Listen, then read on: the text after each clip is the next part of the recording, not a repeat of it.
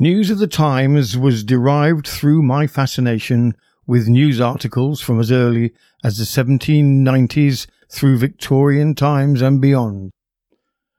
Newspapers supplied the social media of their day and are a fascinating insight into the lives, trends, and world of the everyday person. In this channel, stories are collated from a wide variety of sources and gathered into spans of 3 years at a time from actual newspapers and periodicals. I offer no personal opinion on the stories themselves, but leave that to you, the listener, to judge through the voices of the past.